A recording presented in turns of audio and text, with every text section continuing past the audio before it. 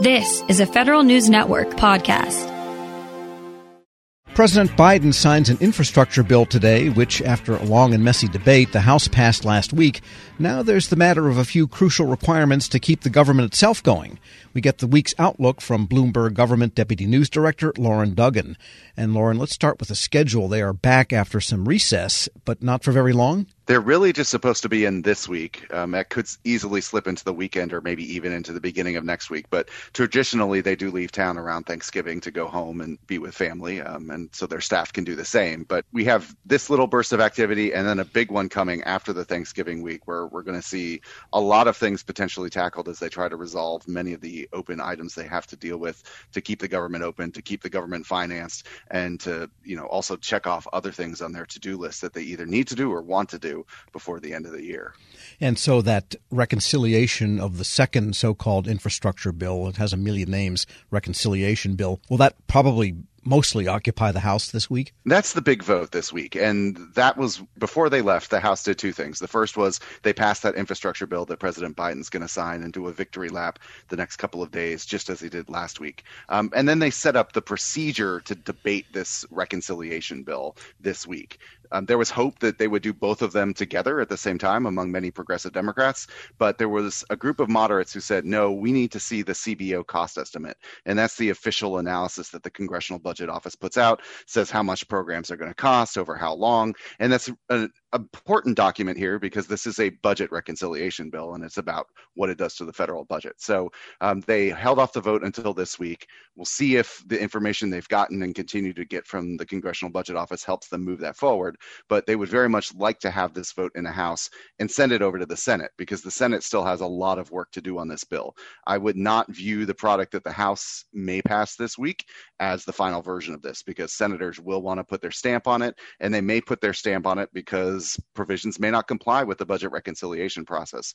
The Byrd rule, as it's known after Senator Robert Byrd, who's been dead many years now, but was a longtime institution, limits what can go in this bill. So some of these provisions that the House passes may not pass muster there, and there could be fights over that.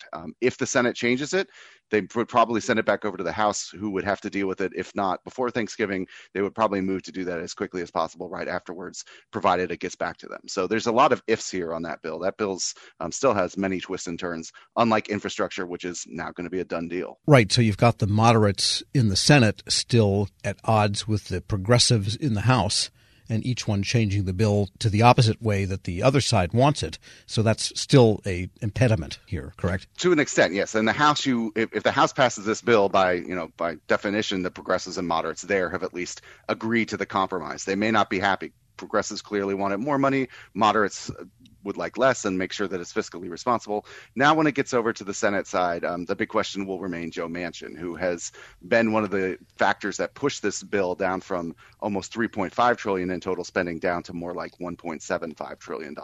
And he's also said there are still provisions in the House version that he doesn't like. And that could be one of the reasons that the bill changes if he teams with Republicans to pull things out. It's important to remember there are 50 Democrats and 50 Republicans in the Senate. Kamala Harris would break the tie as vice president. So if they lose Joe Manchin, any of those votes go the way of the Republicans and stuff comes out. So that's why this is still a work in progress. As much as they wanted a version that could go through both chambers, they haven't quite gotten to that point yet, and I would expect some changes. We're speaking with Lauren Duggan, Deputy News Director of Bloomberg Government, and the NDAA and, of course, regular appropriations with the CR expiring December 3rd. All of a sudden, we're almost at December 3rd. And what do you see there? The main principles on the federal spending question have met, tried to reach agreement and didn't recently. So what we're looking at there is no top-line agreement on how much to spend on defense and non-defense spending, and also no real agreement on a path forward on the policy riders in those bills, which can be as contentious and can cause as much problems as the amount that are allocated to each agency. If there's no agreement on that by December 3rd, which seems, quite possible at this point, we could be looking at another, at least short-term continuing resolution to give themselves more time in December to talk this through. Hanging over that is the debt limit. A few weeks ago, they passed a short-term debt limit fix. They increased the debt limit by about $480 billion, which took it to an uncertain period of time. So there are estimates that could last into December, maybe into next year. That could be complicated by some of the spending and provisions in the infrastructure package, however. So they're going going to be looking at this spending picture and this debt picture and trying to figure out how to move forward. This could be a crucial week. People back in town, across the table from each other. Sometimes that breaks things loose, but that's one of the things we're watching very closely. There's been talk on the GOP side of potentially a year-long continuing resolution. That's not something that agencies like. They don't like the short-term ones. They definitely don't like the long-term ones because funding doesn't, get adjusted to meet the reality of what they need for the next 9 months. So a lot still to come on that issue. And there are a lot of nominations by the Biden administration the Senate needs to look at. Will they get to some of that this week? That's what's right now scheduled on the Senate. They have some more assistant secretary and undersecretary level positions, including the Treasury Department. There's judicial nominees waiting in the wings, and then there's, number of agencies waiting in the wings as well. You and I have talked about the Merit Systems Protection Board. Those are still waiting for action after having come out of committee. So that seems to be the Senate's default position. If no legislation, we will deal with nominations. They had hoped to get the reconciliation bill sooner rather than later and maybe move to that. NDAA, the annual defense bill, which has been passed for more than 6 decades in a row every year, that hasn't come up yet in the Senate. If that reaches the floor, as some members want it to do as soon as possible, that can be a lengthy debate with a number of amendments touching everything under the sun. So they'd like to, as they have every year, wrap that bill up. They just don't need a Senate version. They need a House-Senate compromise there on the NDAA. So maybe we'll see that debate start before Thanksgiving, or that might be one of the first things they do when they come back. Lauren Duggan is Deputy News Director of Bloomberg Government. As always, thanks so much. Thank you. We'll post this interview at federalnewsnetwork.com/Federal Drive. Hear the Federal Drive on your schedule. Subscribe at Apple Podcasts or wherever you get your shows. Hello, and welcome to the Lessons in Leadership podcast. I am your host, Shane Canfield, CEO of WEPA. Today, I'm thrilled to be joined by Vice Admiral Cutler Dawson. Cutler has had an incredible career serving our country for 35 years in the Navy, where he attained the rank of Vice Admiral. And during his service, he had numerous assignments afloat and ashore, including Commander, 2nd Fleet, Striking Fleet Atlantic, and in Washington at the Pentagon and on Capitol Hill, where he was the Navy's Chief of Legislative Affairs. Immediately following his retirement from active duty in 2004, he became the president and CEO of Navy Federal Credit Union, the world's largest credit union, where he served for 14 years. Under his leadership, Navy Federal grew from 2 million to 8 million members. Phenomenal. Cutler, welcome and thanks for joining me. Thank you, Shane. You've had a fascinating career across both military and the private sector. Can you tell us a little bit more about your background and your professional journey? Well, I started out at the Naval Academy, where I graduated in 1970, and then, as you mentioned, spent 35 years in the Navy. With 6 actual afloat commands. The first one was when I was 27 years old. I didn't know enough to be scared of anything, and it was probably one of the highlights of my career. And then after I retired, after 35 years, I went to work at Navy Federal Credit Union as the CEO, where I spent my next 14 years. I'm currently retired and enjoying life, and it's been a great run for me. How would you describe your leadership style, and how's that developed over the years? My style has been quite consistent. I believe, and I've learned this in the Navy, that you have to go to the deck plates to see what is going on. And you have to learn what your people do and how they do it, so you can help them to be better at it and more efficient and more productive. It's something that you need to do all the time. I remember I used to tell folks that you don't want to retreat to your cabin.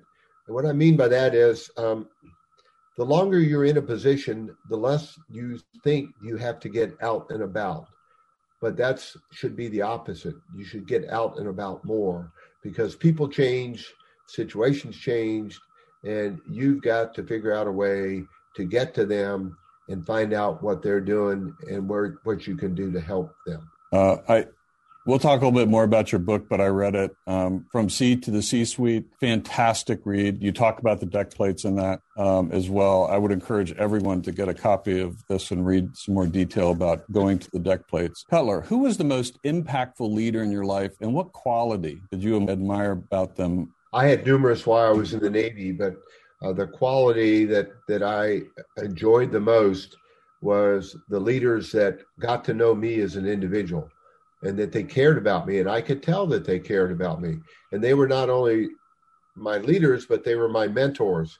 And I remember one particular one, Bill Schiffer, when I had my first assignment at the Pentagon. I would go in to see him with my problem of the day. And I knew that he had numerous problems of his own, but he would stop and he would focus on me and he would make me feel like I was the most important person in his world. And I tried to do that throughout my career. But really, it's about caring for your people. Cutler, in reading your book, there was a quote you used to inspire those people that work for you. And it really got my attention. And it was, you are the captain of your own ship. I wonder if you can talk a little bit about what that means and how it was useful to you and the leaders you were developing. Absolutely. What I mean by captain of your own ship, when you are the captain of a ship, sometimes you're in the middle of the ocean and you don't have anybody to turn to make decisions. You don't have anybody to turn to ask, what should I do now? You have to be the captain of that ship. And I translated that into, let's say, Navy Federal's organization, where I would tell branch managers that I said, you are the captain of the ships of Navy Federal. You're the ones that are facing the members or customers, as others call them, every day. And you have to make decisions without a lot of guidance in some cases and without a lot of time. So be the captain of your own ship. Step up, make decisions, do what you think is right, and you never can go wrong. I think that is so important. And you have to give your people a little bit of latitude to take some risk as well, because there is risk for them in doing that and risk to your organization.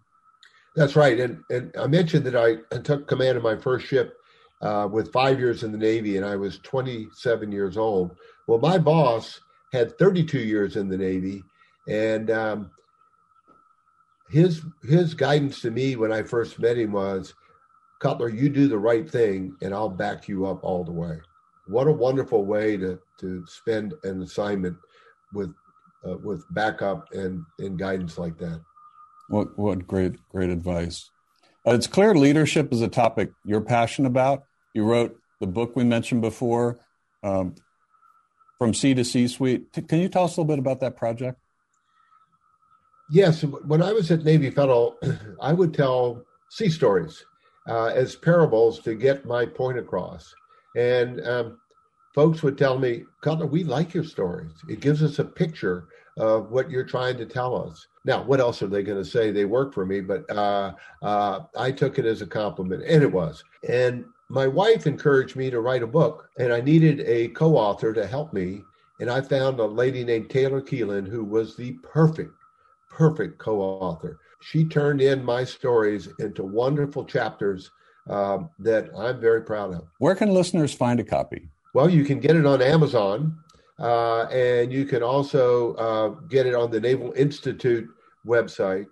And I might add that any proceeds from the book, Navy Federal uses to give to charity. Fantastic. Cutler, thank you very much. Really enjoyed your time and your lessons in leadership and sharing with us your life story. And I've learned a lot, both from talking to you today and reading your book. And thank you very much for your time. It's my pleasure. And I would like to add one thing, if I could, Shane. During my assignments in Washington, D.C., I gained the utmost respect for the civilians that work here every day. They're hardworking, they're dedicated, and they have my eternal gratitude. I got to come and go from the Pentagon. They stayed every day and worked in Washington when I got to go out and enjoy being at sea. Perfect. Thank you. Yeah, WEPA serves civilian federal employees, but your comment is well taken because the interaction between the two is continuous, it's nonstop, and it's critical. So the career civil servants, as well as career military, our country would not be where it is today without them.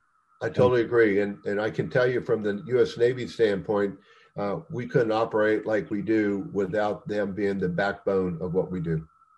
Thank you very much for your time today, Cutler. And to everyone listening to Lessons in Leadership podcast, we'll see you next time. This episode is brought to you by Zelle. Whenever you're sending money through an app or online, it's important to do it safely. Here are a few helpful tips. First, always make sure you know and trust the person you are sending money to. Second, confirm you have entered their contact details correctly. And finally, if you don't trust the person or your recipient is rushing you to send money right away, think twice before sending money through an app or online. Grab a 30-day free trial of Live by Live Plus, and you'll get unlimited skips, commercial-free music, and all of the podcasts and live streaming events you can handle. Visit livexlive.com/podcast1 to learn more and start your free trial.